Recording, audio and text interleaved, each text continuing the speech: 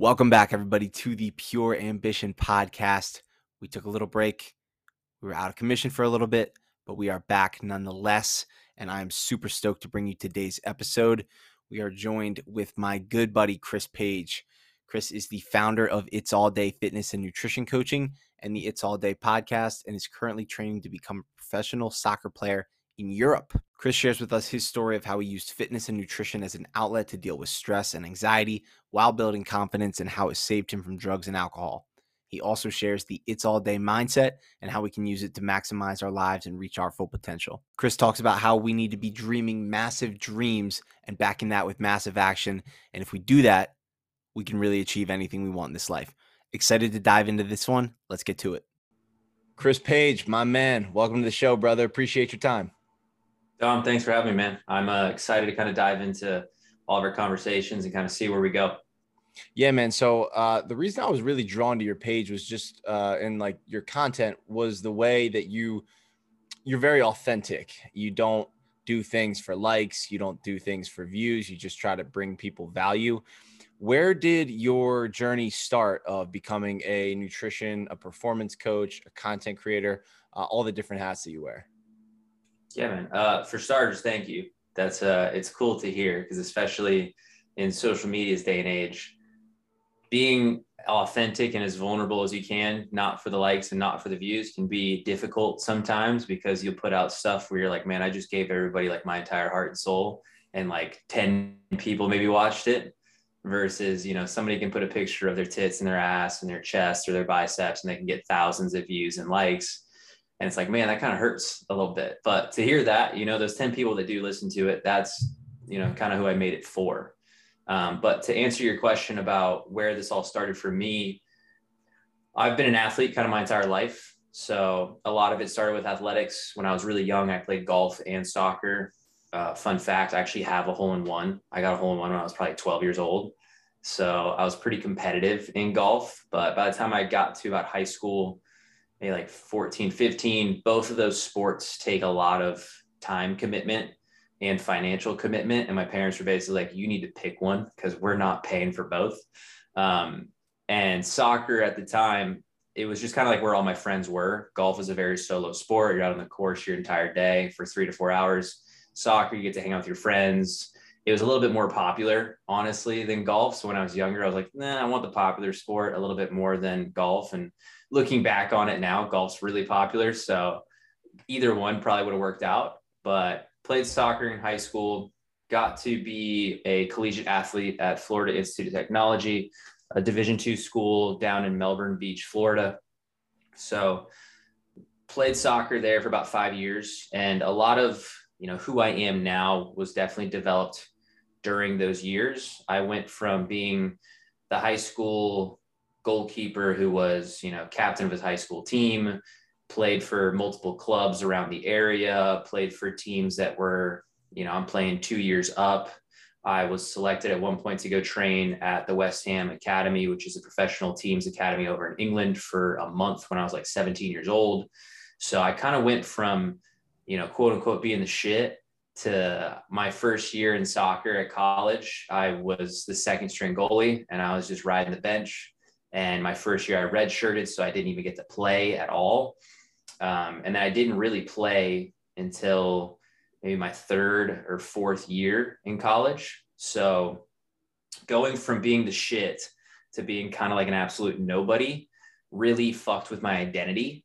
And it was the first time my identity had ever had to deal with that much adversity, because also my freshman year, the kids who came in my class who were field players ended up being kind of like the superstars of my team for the next 4 or 5 years. So, the first 2 years when I was a nobody, the kids who I was rooming with, they were the everybody. They were the guys that were getting pictures on the Instagram for the college soccer team. Everyone knew who they were. They were the top goal scorers, all this stuff. And I was just kind of the kid in the background who was like, who are you? I'm like, I'm the second string goalkeeper. I'm a nobody. You haven't even seen me on the field yet. You don't know anything about me. And it really fucked with me. My first year, I basically knew I wasn't going to play because I redshirted. And I had all the access to every wrong choice you could possibly make. And it's like, well, you're not going to play on Saturday. So it doesn't matter if you go out on Friday, because all you got to do is look not that hungover, and the chances of the starting goalkeeper getting hurt is really low. It's just really low. So I would drink, I would do drugs. There's no parental advice. And I didn't know how to cope with that identity loss. That was the first time I'd ever struggled with it. I just didn't know who I was because I solely identified as a collegiate goalkeeper. And when I couldn't perform that identity, I didn't know who the fuck I was. So it took a lot of mistakes. I almost got a DUI my freshman year. Probably should have got a DUI. If you want to hear that story, that one's super funny. Got into a lot of trouble multiple times when I was in college, just because it was like my only way of trying to tell everybody, like, I'm hurting and I don't know how to tell anybody I'm hurting. So I'm just going to make a bunch of mistakes and get in enough trouble to where hopefully somebody comes up to me and says, Chris, what the fuck are you doing? So then I had an excuse to tell them, because back then I had no idea how to share what I was feeling inside. I didn't learn that till years later. So that's kind of where it started. It's, I can relate to you there too, in terms of like, when I was a freshman, I kind of knew I wasn't going to play early on in the year. But then you never do know, like injuries do come about in sports, like they're just a part of it. But mostly like when I tore my ACL and I missed an entire year. So I knew that every single day, like there was no chance I was going to get on the field because I couldn't even walk.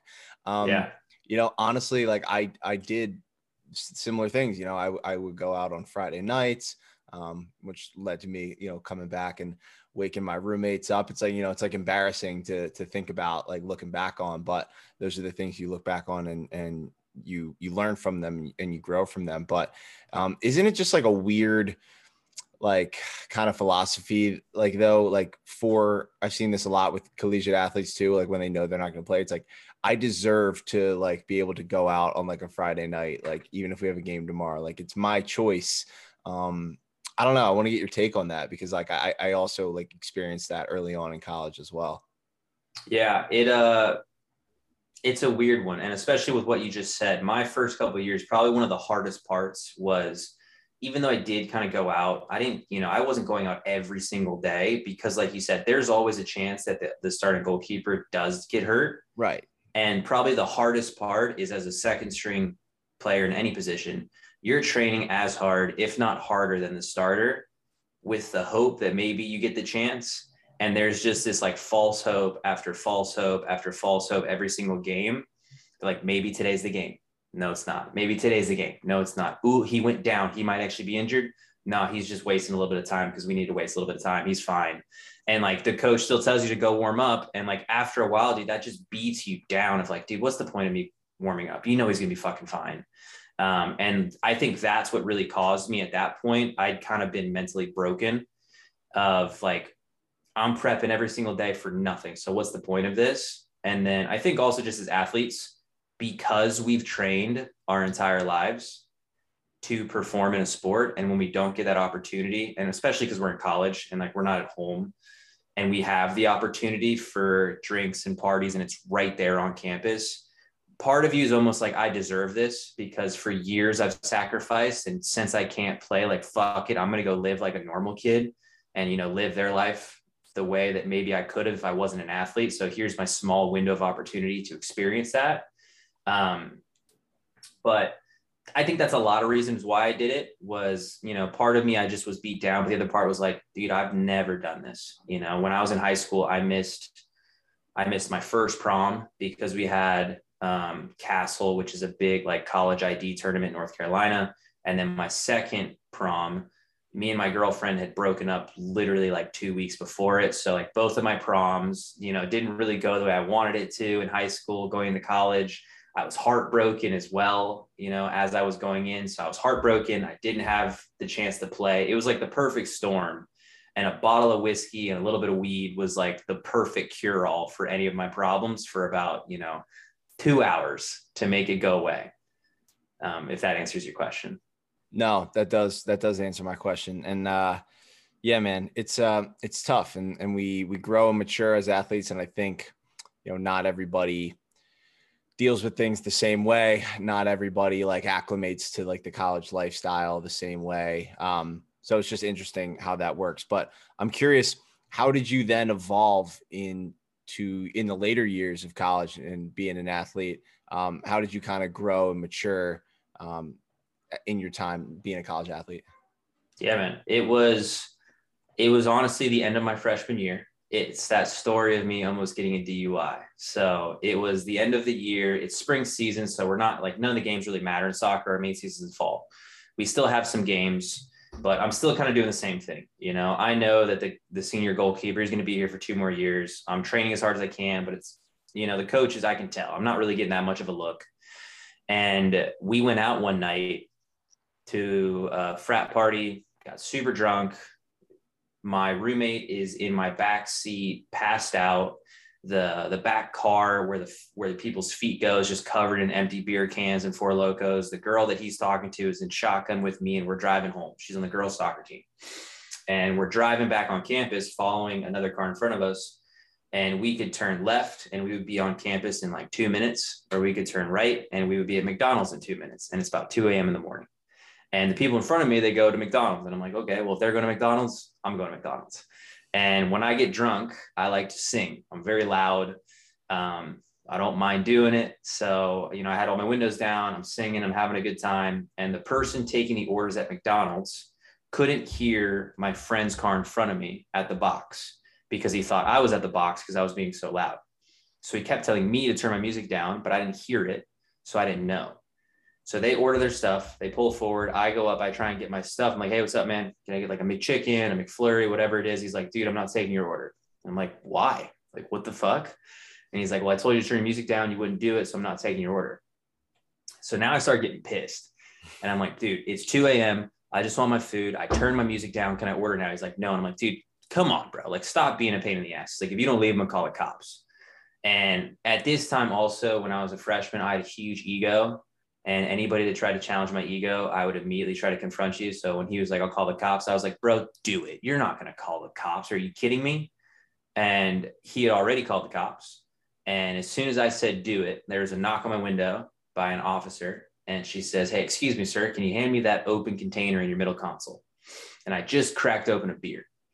And I was like, sure, take it. I don't even want it. She's like, I'm gonna need you to pull over there. Give me a second. And the girl next to me, she's freaking out. She's like, we're in so much trouble. Oh my God. And for whatever reason, I was like, we're going to be fine. We're 2 minutes away from campus. They're just going to tell us to go home. I've never had a speeding ticket on my history once. Like, I'm fine. She's like, Christopher Page, we're going to need you to step out of the vehicle. And I'm like, we might not be okay. I don't know yet. So I go out, I do all the field sobriety tests, pass everything. I almost fail the first one. She makes you follow a red light with your eyes. And at first I was doing it no problem, but eventually she did it for what felt like 10 minutes. It was probably 2. And eventually I could feel my body kind of like starting to sway with my eyes. And I was talking to myself in my head. I go, Chris, if you fall over right now, you're going to jail. So like, I don't care how drunk you are. I don't care how you feel. You pull every ounce of energy you possibly have to look at that light with just your eyes and don't fucking fall. And previously in this night, I had even snorted Adderall to keep me up so I could drink more. Like, I was doing everything possible. And honestly, that probably helped keep me a little bit awake and alert during this field sobriety test. But I passed everything. She goes back to her car. She comes back. She goes, I'm going to let you off the hook here a little bit. You're really lucky. I'm only going to write you up for possession of alcohol under 21. Not going to give you DUI, but I'm going to call another squad car over. And if you blow, even if you're over, I'll only suspend your license for 6 months. If you don't blow, your license is going to be suspended for a year. And I had heard every single person I know every time say, if you ever get pulled over by a cop when you're drinking, never blow. So I told the lady, I go, listen, you're saying even if I'm over, it's only going to be 6 months? And if I don't, it's 12? She's like, yeah. I'm like, all right, cool. Call him over. So they call him over. I blow through the breathalyzer. I think the legal limit's like 0.08. And I think I blew like a 0.15 or something. So I was pretty hammered, but, I had to call somebody to drive my car home, went back on campus. I knew my license was going to be suspended for 6 months. They give you about 2 weeks to try and like get all your affairs in order before that starts. So get back. I'm freaking out a little bit. Everyone's like, dude, calm down, go to bed, call your parents in the morning. Don't even worry about it. And I was like, all right, go home, go to bed, wake up the next day. I'm like, all right, I got to call my parents. They're like, dude, let's just go to the beach. We'll chill for a couple hours. You'll calm down. We go back, then you'll call your parents. It'll just be easier. And I was like, all right, cool. We'll wait a couple hours, go to the beach, come back. About to call my parents. My mom sends me a text. She goes, hey, don't forget tomorrow is your dad's birthday. And I go, oh, fuck. That is the worst present I've ever given my dad in my entire life. So I can't tell him now. So I avoid telling them. I spend the first week trying to drive around, figure out everything I possibly can so I can tell them what happened and go, hey, just so you know, I kind of already got the ball rolling. Here's everything that I've been working on. So it's a little less bad of news. Try to go everywhere I go. I need a lawyer. I can't do anything. So since it's spring season, we still have spring games. We had a game that week. My dad comes to my college to watch me play the first game. We're resting while the next games are going on. He looks at me, goes, man, you're really quiet. Is everything okay? I'm like, yeah, I'm just tired. You know, it was a tough game, blah, blah, blah. And he goes, hey, by the way, like your car looks like it needs new tires. After the game, let's go get you some new tires. And I'm like, dude, I'm not going to need tires for 6 months.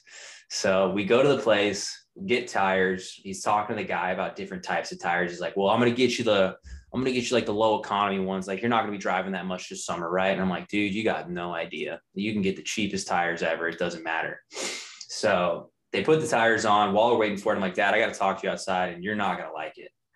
And he's like, no. And I'm like, definitely not.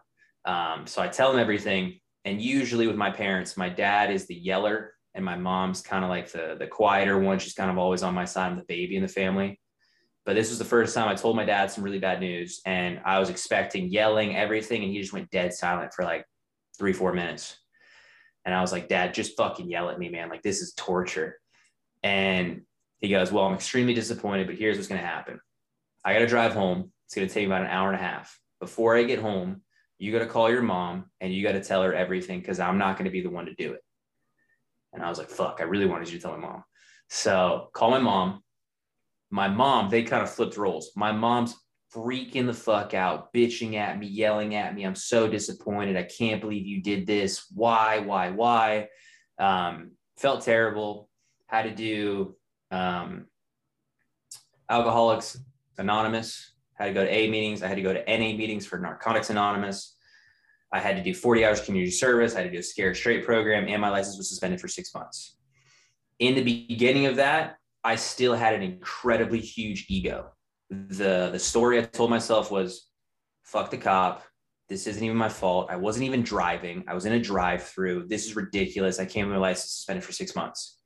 Went to AA meetings, still didn't get anything out of it. Community service, got nothing out of it. I went to these NA meetings, and in that room, told everybody the same story I just told you. And the guy next to me, he goes, hey, my name's whatever, Billy. I'm addicted to heroin. No, ketamine. I'm addicted to ketamine. I do K-holes every single day and I can't stop. And I remember like scooting my chair over like 3 or 4 scootches. And that was the first time I was like, Chris, you need to wake the fuck up, dude. Like you're a good kid. You're good at sports. You get good grades. You come from a good family. You should not be in a room next to Billy, who's addicted to ketamine. And you got nobody else to blame except you. Like, this is your fucking fault. You're here. Nobody else is, just you. And that was when I first kind of woke up and my ego could no longer spin the story that it wasn't my fault.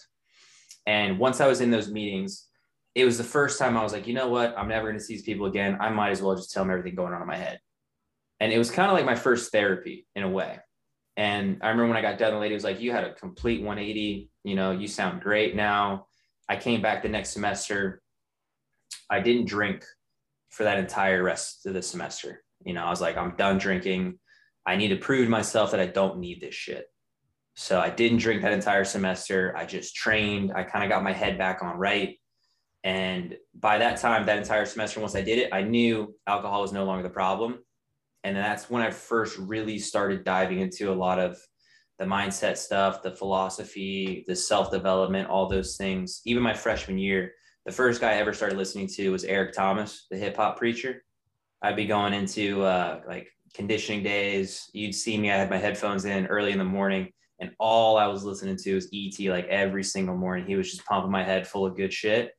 And by that second year, I was like, dude, I'm not going out. Like Friday, Saturdays, and Sundays, there's no point in me doing this. It's a waste of my time. And instead of going out, that's when I found CrossFit. So CrossFit for me was my way to get even fitter for soccer. And once I started CrossFit, I thought it would be no problem. I'd never done CrossFit before. I had a buddy who did it, said it was great, went to a CrossFit gym during Christmas break. And first workout, I think the workout's called Annie. It's 50, 40, 30, 20, 10 of double unders and sit-ups. And I couldn't do double unders. I didn't know how to do it with the jump rope. So I had to do double. So it was 190, 80, 60, 40, 50, whatever the numbers are. And I got smashed by like 2 or 3 50-year-old ladies who knew how to do double unders and I didn't. And I was so mad that these 50-year-old ladies beat me. I was like, there's no way that you're telling me they're fitter than I am. So as soon as that happened, I was like, I'm coming back tomorrow. You'll see me here tomorrow. I'm not getting beat by those ladies again. And I went down the rabbit hole of CrossFit. I went on YouTube and I looked up basically every video possible. When I was big in CrossFit, I could tell you probably the top 20 male athletes, top 20 female athletes. I could tell you their max lifts. I could tell you where they're from, who they're sponsored by, their latest results in a contest. Like I was so in it. It was insane. And once I did that and I came back for soccer, it helped me so much for 2 really big reasons, maybe 3. One was that entire Christmas break, I got to compete. And like I told you in the beginning, with my identity being able to be a competitive soccer player and my coach benching me, being in an environment where nobody could tell me, you're not playing today. And everyone had the same workout. Everyone had the same weights. And there were definite metrics of either like you won and there's a scoreboard for everyone to see and nobody can take that away from you, or you lost, you were in dead last and you have to accept it and it's on the board. So I love that accountability fact of CrossFit. The second was I got stronger. And once I got stronger, I got a lot more confident on the soccer field. And the third one, I just got fitter. So when we would do a lot of soccer drills, I had really good hands. I'm not the tallest kid. I'm like, maybe 6 foot with some cleats on, and those studs help give me that extra 1/4 inch. But most goalies are like 6'2", 6'3", whatever it might be. And because I wasn't tall, I had to figure out other ways to be a really good goalkeeper. So I had really good feet and I had really good hands. But when I would get tired and fatigued, my feet and my hands, the technique and the skill of focusing on the ball would start to fade. But as I started doing CrossFit and I had my a better cardiovascular endurance, I could do a training session where I didn't get tired. So I could be at full focus the entire time. My hands and my feet were sharp as fuck. So CrossFit became my other sport. When my collegiate sport didn't let me compete, I was allowed to compete in CrossFit. And that gave me almost like a new identity. I was like, yeah, I still play soccer, but if I'm not playing right now, I'm Chris Page, the CrossFit athlete. And I got really engrossed with my CrossFit gym, became a coach. I was CrossFit Bieber at my gym for probably like 5 years. I got a nickname that I was not stoked on, but I eventually embraced it. But because I had that outlet and it wasn't alcohol and drugs, it was a positive outlet for a lot of my anger that had been going on with soccer. That's where I really started to develop the training, the fitness, the nutrition, the mindset, all of that stuff that allowed me to carry it over to soccer. Wow. Lot to unpack there, but dude, like, appreciate you just, being open and honest about your experience, what you were able to learn from that, and then the person it turned you into. And it's cool to see how, you can offset one bad habit with a good one, or like you can take one thing that's clearly not being net positive in your life and it's a net negative. And you can use that like personal development turned into CrossFit, turned into learning, turned into coaching for you, which is really cool to see. So how did you then take that once you graduated, and then kind of bring it full circle back to where you're at right now? Yeah. So, once I started doing CrossFit, that became my main thing at the time because I still wasn't really playing a ton of soccer. My 4th, 5th year, I started to finally play. At that point, I was honestly kind of done with soccer. I'd almost quit. I think 2 different times. I almost played football. The football team was recruiting me to be a kicker, and I was going to do that my last year, just say fuck soccer and fuck the coaches. I was able to basically strong arm my soccer coaches my last year and tell them that the football team is going to offer me more of a scholarship than you guys are. And if you want me to stay here my last year, you better pay as much as they're going to pay. So I was able to double my scholarship my last year in soccer. My coach hated me at the time, but he respected the shit out of me for it, because I basically told him, like, listen, you are either going to value me the way that I value myself, or I'm not going to play for you. And if you don't, it's fine. I got options. And that was one of the biggest things for me that made me feel so much better compared to my first couple of years. My first couple of years with my identity being a collegiate soccer player, that's all I had. By my 4th and 5th year, I was a CrossFit athlete and I was potentially a football player. So I had options if he didn't want me, and it made me feel so much more confident going into practice and talking to my coach, because I could go anywhere I wanted to and I could give 2 shits about him. But my last 2 years, I had a really good time. I really stepped into kind of who I was and remembered who I was as a soccer player. Once I graduated, I'd already been coaching at the CrossFit gym for probably two-ish years. So I already had a job lined up, coached at that CrossFit gym for probably another 3 years post soccer and post college, and really loved CrossFit for what it did for me. Honestly, it gave me a place to let out a lot of my rage. It gave me a ton of my new friends. I met people that no longer wanted to go out on Saturdays out to the club or out to a bar. They wanted to go to the gym Saturday morning, and they wanted to go do recovery stuff Sunday afternoon. So I met a group of people that were doing a lot of net positive things in my life, and they all kind of became the majority of my friends. I really didn't hang out with a lot of soccer players. So once I got done with school, I was coaching. I loved CrossFit for the time I did it, but I knew I wanted more. And at the time when I was getting done, I was like, there's no way I can make a living coaching in this CrossFit gym. I get paid $15 a class. I can coach, maybe 3 classes a day, because the other coaches, they need some classes to coach. I'm making maybe $800 a month. I'm getting paid one time a month, and I'm supposed to somehow make that like stretch for 30 days. It was stressful. It was tough. And it was me trading time for money. And I just knew eventually there just wasn't enough time. There wasn't enough time, especially for what I was getting paid, that it just wouldn't work. And I went to a guy named Marcus Philly, who's a CrossFit Games athlete, retired at the time, went to his gym. I'd been doing his programming for about 2 years and loved it. It helped save my knees a ton because they were in a ton of pain. And I saw his model of how he had been coaching people. And instead of doing group classes to where everyone's kind of doing a general program in CrossFit, they call it GPP, general physical preparedness. And he was doing individualized programming. So he had, instead of hundreds of people all doing the same workout, he had, 10 to 50 people. Each of those people had specific needs. They were completely individualistic, and he created programs specifically for them with nutrition protocols towards their goals, because everyone's got different goals. Somebody might want to get really strong. Somebody might want to get really lean. Somebody might just want to live a long, healthy life. And when I saw that, I go, this makes a lot of sense, because when I was coaching in the gym, the more I learned, the more I wanted to help individuals in my group class, but I only had an hour. And I had an hour and I had 25 people. And I had to take them through a warm up, a strength session, a workout. And I maybe had 10 minutes in there total to be able to give people some extra tidbits here and there. And somebody really needed an hour of my time, and they needed to not be doing this workout, and they needed to be doing something way regressed to get them to where we want them to be. But they just don't know the path. They don't know how to get there. And when I met Marcus, I was like, this is the path. This is how I can help somebody with their specific problems. This is what I want to do.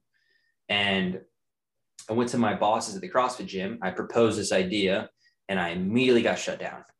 They were like, we are not changing our system. This is how we do it. You can do personal training if you want, but we're taking 45% or 55% of whatever you do. So you better charge people a fucking arm and a leg if you want to make any money out of it.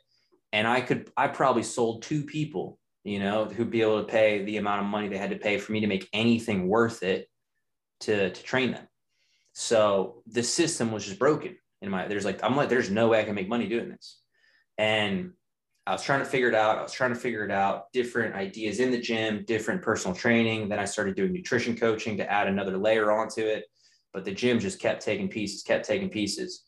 And once COVID hit and all the gyms shut down and nobody knew what the heck was going on, I just decided, I was like, I'm going to go online. Like, I'm going to do this by myself. So I'm going to cut out the middleman to where I don't want somebody taking, 55% of my profits for themselves. And I'm going to figure this out online. And hired some coaches, hired some mentors to teach me a lot of the online systems that I just didn't know. I knew how to coach people. I knew how to do that super well. I had a ton of experience doing it. But if you wanted me to figure out some back-end systems of how to bill somebody and how to program and what software to send them to, I knew none of it. So I took that whole first year of COVID trying to figure out, how do you service this type of coaching? What are the systems I need? What are the contacts I need? Who are the mentors? And I found all those in that year to be able to now, I'm going on year 2, getting a little bit better of a hang of it, being able to coach people online, help them with their nutrition, send them their training programs, send them video breakdowns of what they need to do for the form. They can send me videos back for me to critique them. I can pull up all of their stuff on my computer and I can send them an individualized video of me going through all of their shit and sending them that recording. So now it feels like they still get that one-on-one conversation with me without me having to be there. Because one of the biggest issues in a CrossFit gym is unless you're at the gym, like, you're not making money. So I just got really burnt out from being in the gym 24/7. Dude, man, sounds like that's happened a lot recently with people that I talk to, is like they kind of just felt stuck in, kind of imprisonment to the gym or the studio or whoever else they worked with. And COVID in a lot of ways has unlocked a new force of fitness, wellness, nutrition entrepreneurs. And so to hear your story, where, you seem to be thriving and you figured out, we're always figuring it out, but you started to put some systems together where you're able to help more people, you're able to provide value and get compensated for the value that, you're bringing to people. So, when you look at your page, actually, a lot of the stuff is is this guy he must be a kinesiologist or a doctor of physical therapy or exercise science or something. So where has that curiosity come from, and how do you continue to teach yourself and learn daily when, I know that running the business in itself, working with clients, all that jazz, creating content, that is a job in and of itself. So how are you able to still learn and make time for that throughout your day as well? One, thank you for that about my page. It's super dope to hear. But when it comes to figuring out how to structure everything, when I first started, one of the biggest things was organization, because it was very easy when I worked at a CrossFit gym to know that I was supposed to show up at 5, 6, and 7. And when I went there, the workout was on the board, the warm-up was on the board. I was sent some notes beforehand that all I had to do was kind of read over. And plus, because I would work out earlier in the day, I would be in a class where my boss was running the class. So I basically got to hear and go through a run through of what I was supposed to teach next. So because of that, I learned a ton from my boss. My boss was super knowledgeable when it came to movements. He was a really good lifter when it came to Olympic barbell movements. And I had a really good eye for it as well, because like I told you earlier, I went on such a YouTube binge of downloading knowledge when I was in college. I really didn't focus a lot on my college academics at that time. Once I got really into CrossFit, and at the time, I really didn't know what I wanted to do. I was a business major. I got good enough grades, but the majority of my time as an athlete, when you have to bill 20 hours in the library.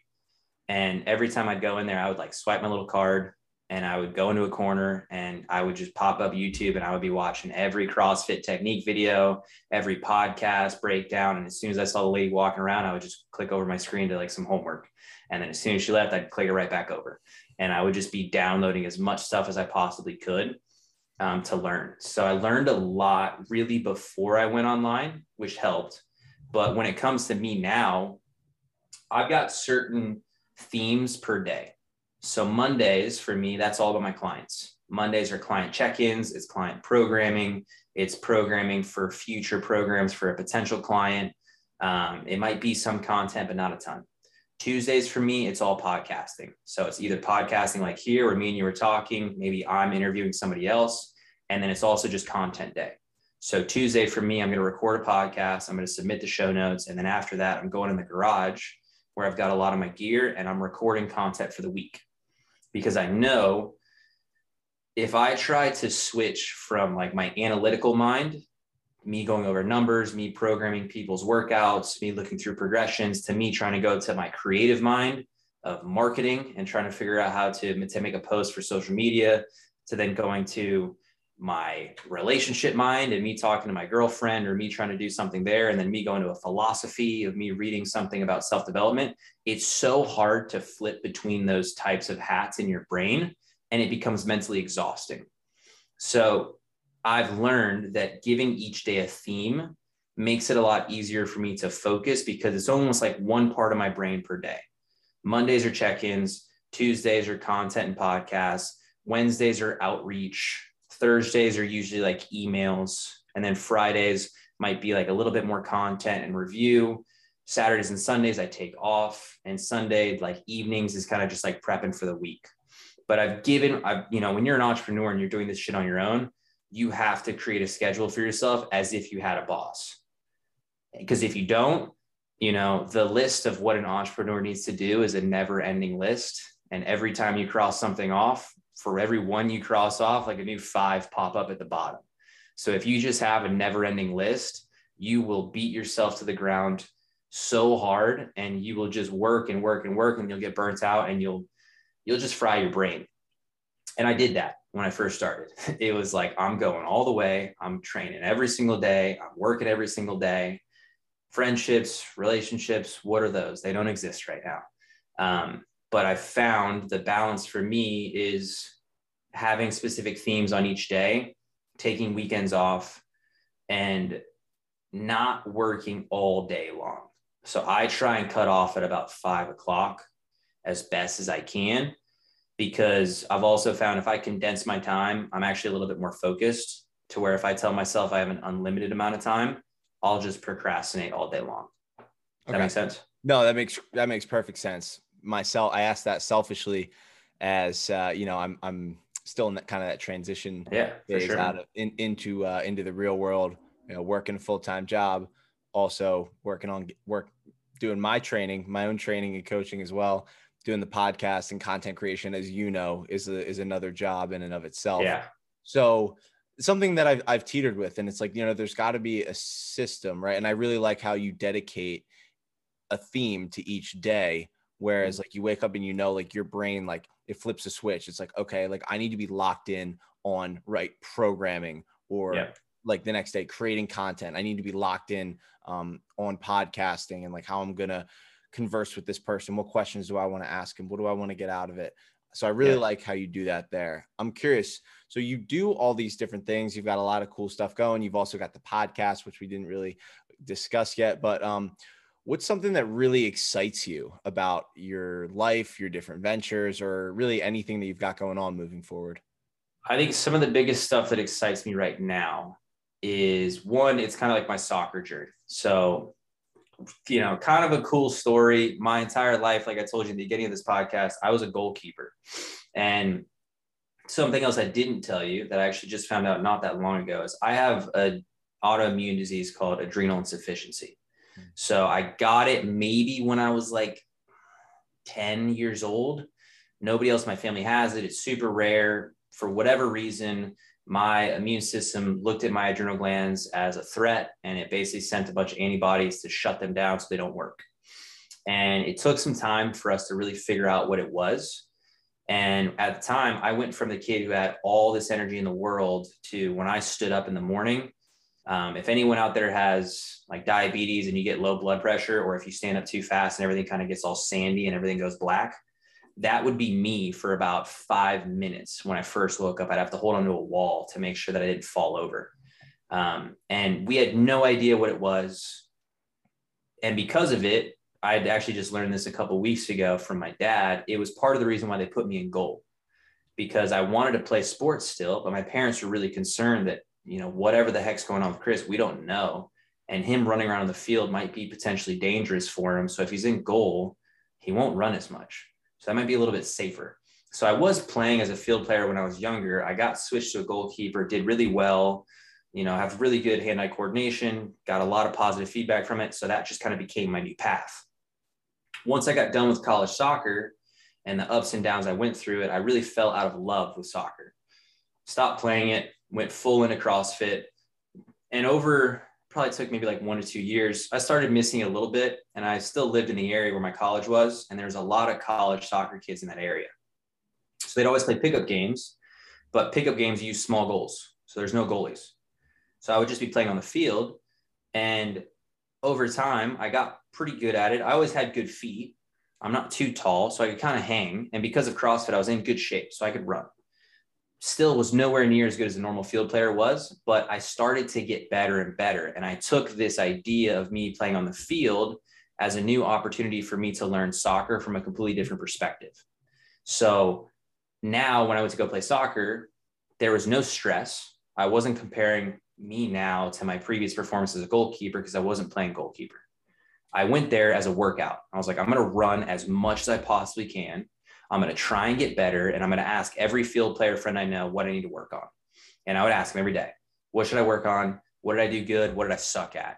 And they would tell me little things like, you did really good here. You need to learn how to check your shoulder. You need to learn how to do this. And I was like, all right, cool. Let me learn it. And I got better and better and better. And I really thought nothing of it. But from going from a college goalkeeper to a CrossFit athlete, so to speak, I got pretty solid level of mastery in CrossFit. And then last year, I competed in a physique show. So I've done soccer, I've done CrossFit, and then I did bodybuilding. Bodybuilding was really cool for me. It was the first time I ever got like ridiculously shredded. It was like a childhood dream of mine. Like every New Year's Eve, I told myself I'm going to get shredded, and I finally did it. And I was super stoked on that. I was going to do another one this year. And initially in 2021, I was prepping for this second show. But I'd still been playing soccer and really loving it. I started playing in a couple different adult leagues on the field. And some of my buddies were like, dude, you're pretty good, man. Like you could probably play on the field. And I was like, dude, I think I could too. But in the back of my mind, I was like, nah, like no way, dude. Like you're never going to be good enough to do that. And more of my friends were like, dude, like I think you got it. I actually think you're fucking good at this. Like, you know how to play on the field. Because as a goalie, my entire job was analyzing soccer from almost like a bird's eye view. My job as a goalie was if I could move my defenders around to where the ball never even got to me and nobody ever shot on me in one game, I had a really good game because I knew how to communicate to my defenders and block any opportunities from possibly getting to me. And when I played on the field, I played as a forward. And my job as a goalie was to analyze forwards my entire career. So I knew if I was a forward, I knew where to shoot on a goalie where he didn't want to get shot at. I knew what runs to make that defenders didn't like to track because my defenders either did or didn't track them in my career. So it's a really easy parallel for me to play forward. And once I learned the skills and once I've built an engine for it, I knew that I could train and create a body that was able to perform this task because I've proven it to myself in CrossFit. I used to never be strong. I used to, my max squat when I did CrossFit was 417. My max deadlift was 495. Like I was strong. And then when I did bodybuilding, I trained my body to go from performance to aesthetics to an insane level where I stepped on stage. I went from, I think, 195 to when I stepped on stage, I was 154. Like I was tiny and I was absolutely shredded to the bone. But I'd proven to myself, like, all right, Chris, if you can be a goalkeeper, if you can be a CrossFit Games athlete, and you can be a bodybuilder through training and nutrition, who's to say that you can't train yourself to be a field player in soccer? You have the skills. You've been playing it your entire life. You need to build an engine.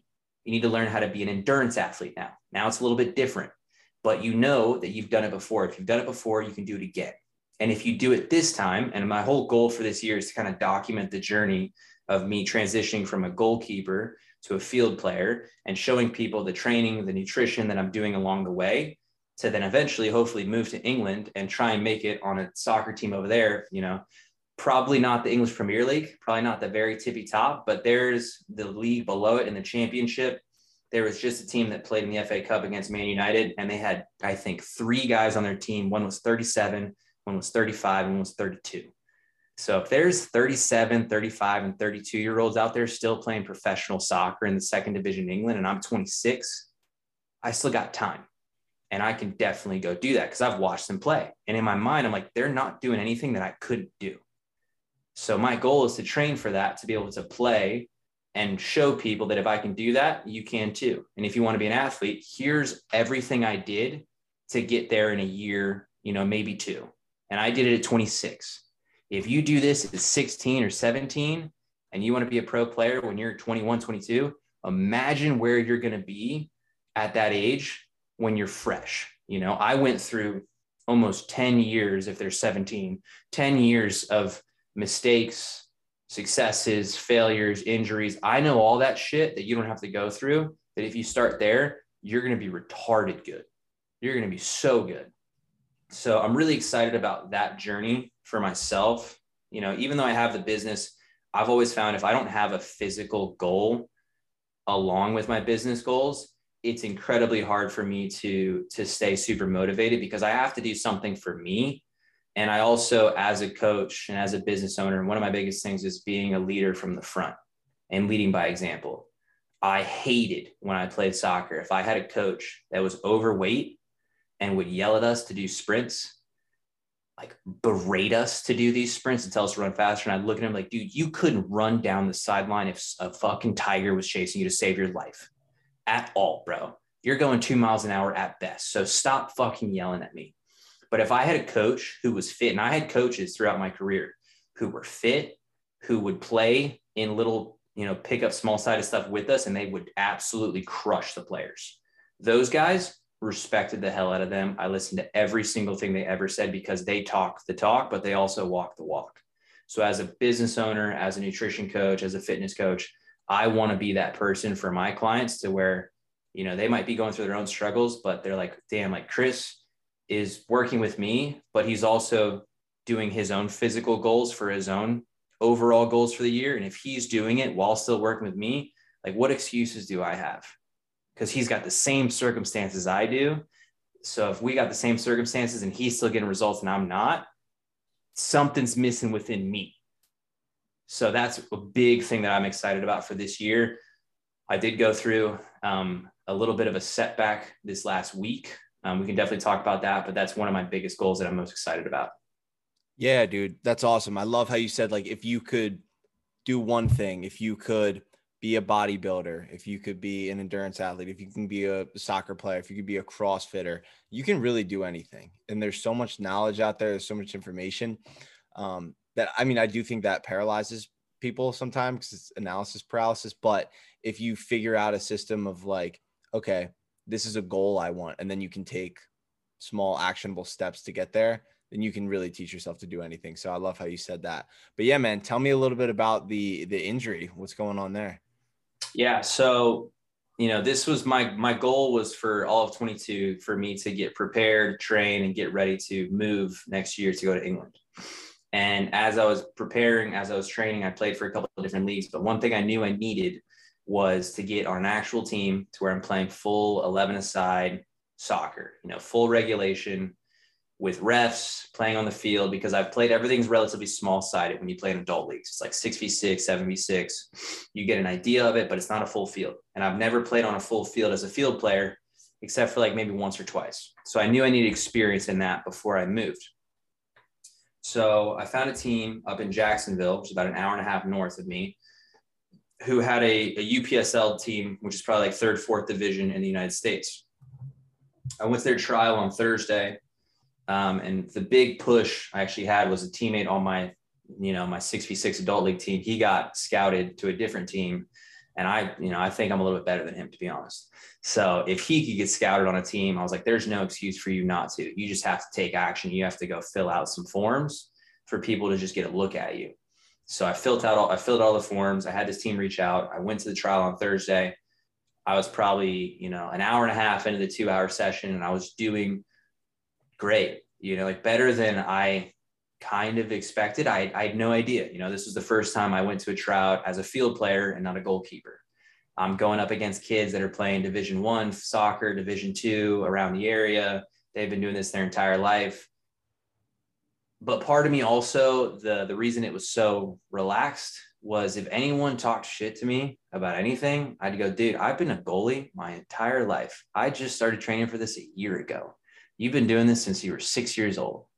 If you think that you can fucking upset me right now, you got nothing on me, because I'm just winging it. Honestly, I'm trying my best, and whatever my best is, whether it's good or not, this coach is going to give me really good feedback, because my goal was to take this entire year to get ready. So if I went to this trial and he's like, dude, not ready, thanks for coming out, I'd be like, no problem, totally appreciate it. What can I do to get better? Because it'd be the exact same questions I asked my buddies when I first started training. What did you see? What can I get better at? Because that's what I was going to spend my time on. And to my surprise, I was keeping up with everybody. I was super comfortable. And I was like, dude, like, we got this. Like, I think I can actually do this. And I was super psyched, super pumped. And then we had a small-sided part of the session where me and this kid, we basically collided knees. The inside of my knee got hit head on by his knee. And as soon as he hit the inside of my knee, I just got an MRI today to check the outside of my knee, my LCL. So you got a ligament that attaches from your thigh to your shin. And when you get hit on the inside of your knee, that ligament gets stretched the most. And I tore my ACL and LCL and meniscus. So yeah. Okay. So you're well versed in it. Yeah. But it's probably the worst knee on knee collision I've ever had. I'm not typically one to, when I go down, like, it's probably for a good reason. I prefer to be the tough guy who can get a bunch of hits and always get up. But this one leveled me, swelled up immediately. I could barely kind of walk on it. The swelling's gone down. It's Tuesday now, so it's been a couple days. But got an MRI today. Should be hearing back from the doctor if there's any crazy abnormalities, if there's a tear or not. If there is, going to an ortho to kind of see what the next steps are. If it's just a sprain, I might have time to make it for the season. Season doesn't start until about March 12th. So I've probably got like a month and a couple days. So either way, it's a huge bummer in one sense, because I was like right there to making it on the team and being able to tell people, like, this was the goal, we're once like step one accomplished, get on a team to where now I'm playing full 11-a-side games. Now this is real. I'm actually a field player. We're getting closer and closer. And as soon as we were like right there, the coach liked me a ton. They want me back as soon as I'm back and healthy, because they want to see more of me. As soon as it was there, it's like, it got snatched right away from me. So there's a huge bummer in that sense. I'm still super stoked that I was doing as good as I did, because it lets me know that I am at that level and I can compete in that level. If it is torn, it's probably my entire year, which is going to suck. But as much as I can look on the bright side of it, if that's the case, it just makes this story like that much better. Because instead of it being kind of like the perfect storm of like, I'm going to play on a team and I try out, and the first tryout I get there and now we're rolling. It's like, hey, you're going to play soccer on the field. Your first tryout, you get injured. You're out for the year. Now you've got to spend this entire year rehabbing your knee, coming back stronger. Can you go through that entire year? Can you go through the adversity? Can you go through the pain? Can you go through the mental suffering of seeing yourself kind of degrade before you build yourself back up? And then can you come back next year, 27, even stronger, and then make it? Because if you can do that, like, it just makes the story that much better. And like, that's dope. I would prefer not to have that chapter in my story if I had to choose. If it's there, like, it is, and it's whatever. But either way, that's kind of the injury update we have right now. I'm hoping to hear more soon. I'm hoping it's just a sprain. I'm doing everything I possibly can to kind of get it back. I've got, red light therapy, cold therapy. I've got electromagnetic frequency tools that my dad's girlfriend, who's a acupuncturist, she's like all into the holistic side of things. So we're hitting it from like every angle possible to get it back as soon as we can. But with whatever comes, we're going to try our best to kind of have the best mindset we can towards it. Because if it was meant to tear and it was meant to happen, then it was meant to happen. And if it wasn't, then it wasn't. So we'll kind of see what happens next. Right. You got to control the controllables and, let the rest fall into place and, you know, take everything as, it's supposed to happen for you and not to you. But 100%, man. yeah, bro, I love that. I love the mindset you have there and just love to see how you're diving in head on. And it's like, you can't control the outcome, but you can control the input that you do for it. So, I love to hear that. My last question for you, bro, is what does the word ambition mean to you and how do you apply that to your daily life? So for those of you who don't know, my podcast is called the It's All Day podcast. My coaching company is called It's All Day Coaching. And the whole idea around that brand and that name, it probably embodies a lot of ambition. The reason I picked that name, it's funny. I actually had a client at the gym when I used to coach CrossFit. This guy worked at Publix. He was like a store manager, and he worked out at 7:30 p.m., the last class of the day, where typically most people, they probably got off work. It's late. They're tired. And that class was usually a 50-50. Depending on the people that showed up, it was either like a really good end of the day, or it was like, God, you just got to drag yourself through because everyone in this class has no energy and you can try as hard as you want, but you're getting nothing out of it. And this dude, Adam, would show up every single day, and it was like he was on cocaine. Like he was the most amped up, energetic dude you ever saw.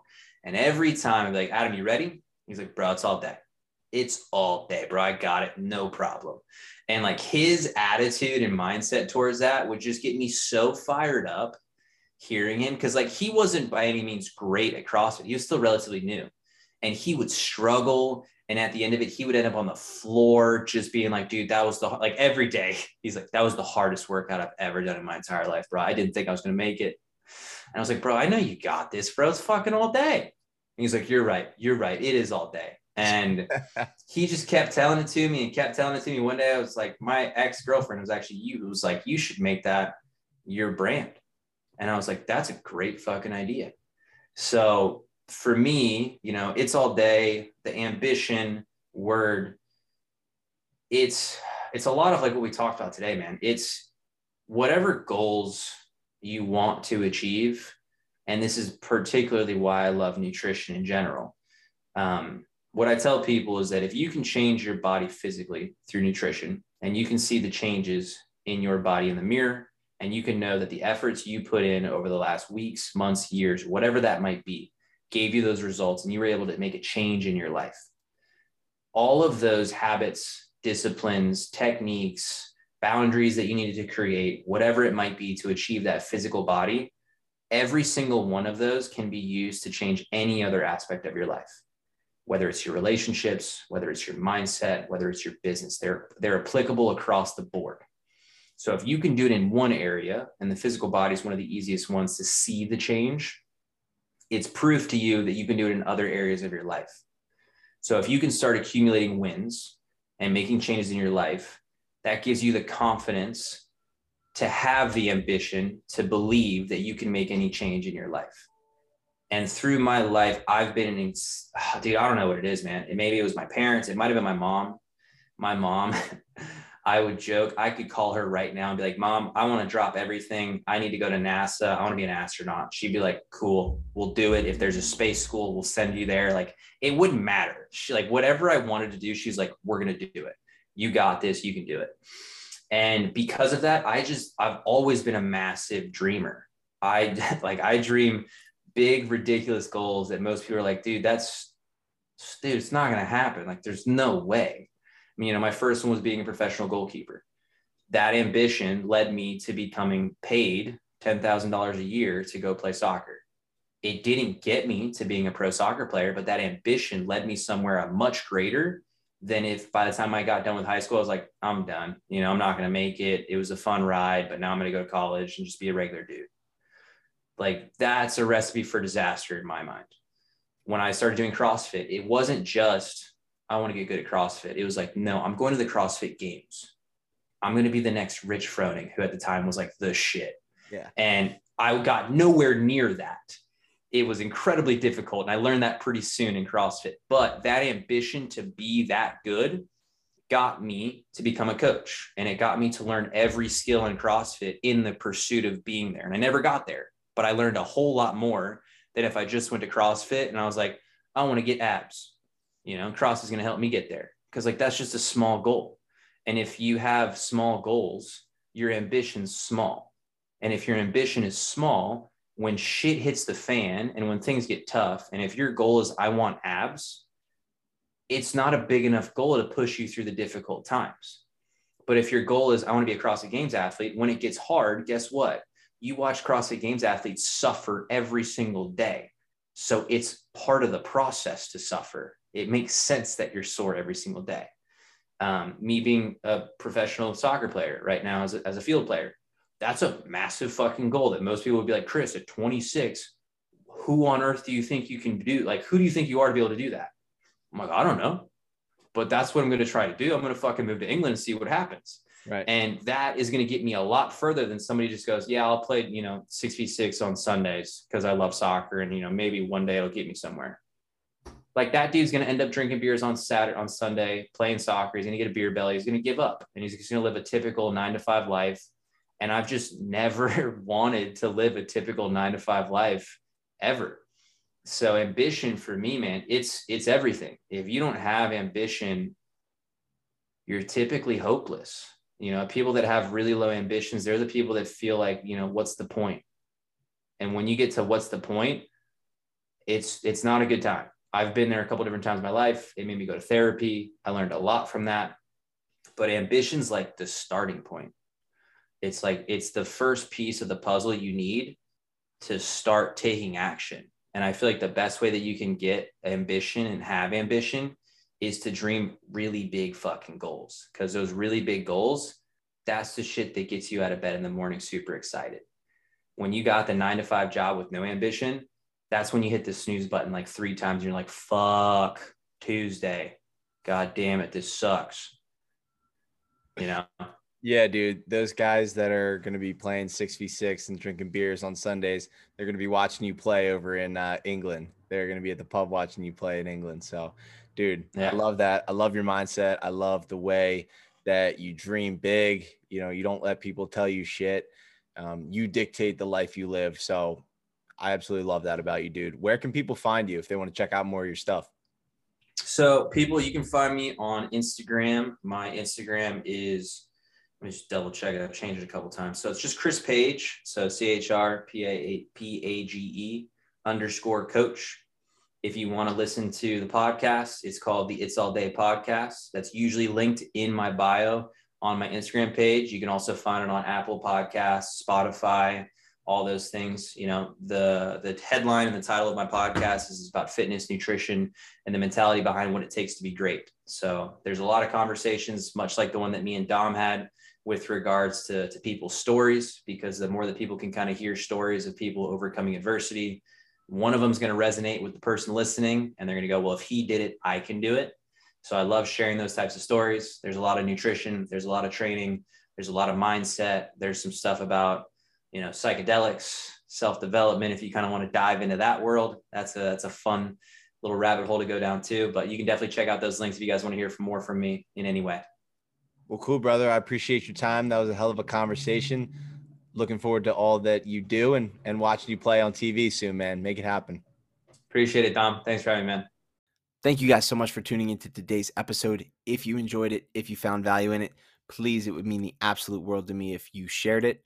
Spread the word of positivity. Send it to a friend, a family member, a coworker, a neighbor, someone who you could think would benefit from it. And also, give us a 5-star rating and review on Apple Podcasts and Spotify. Would also mean the absolute world.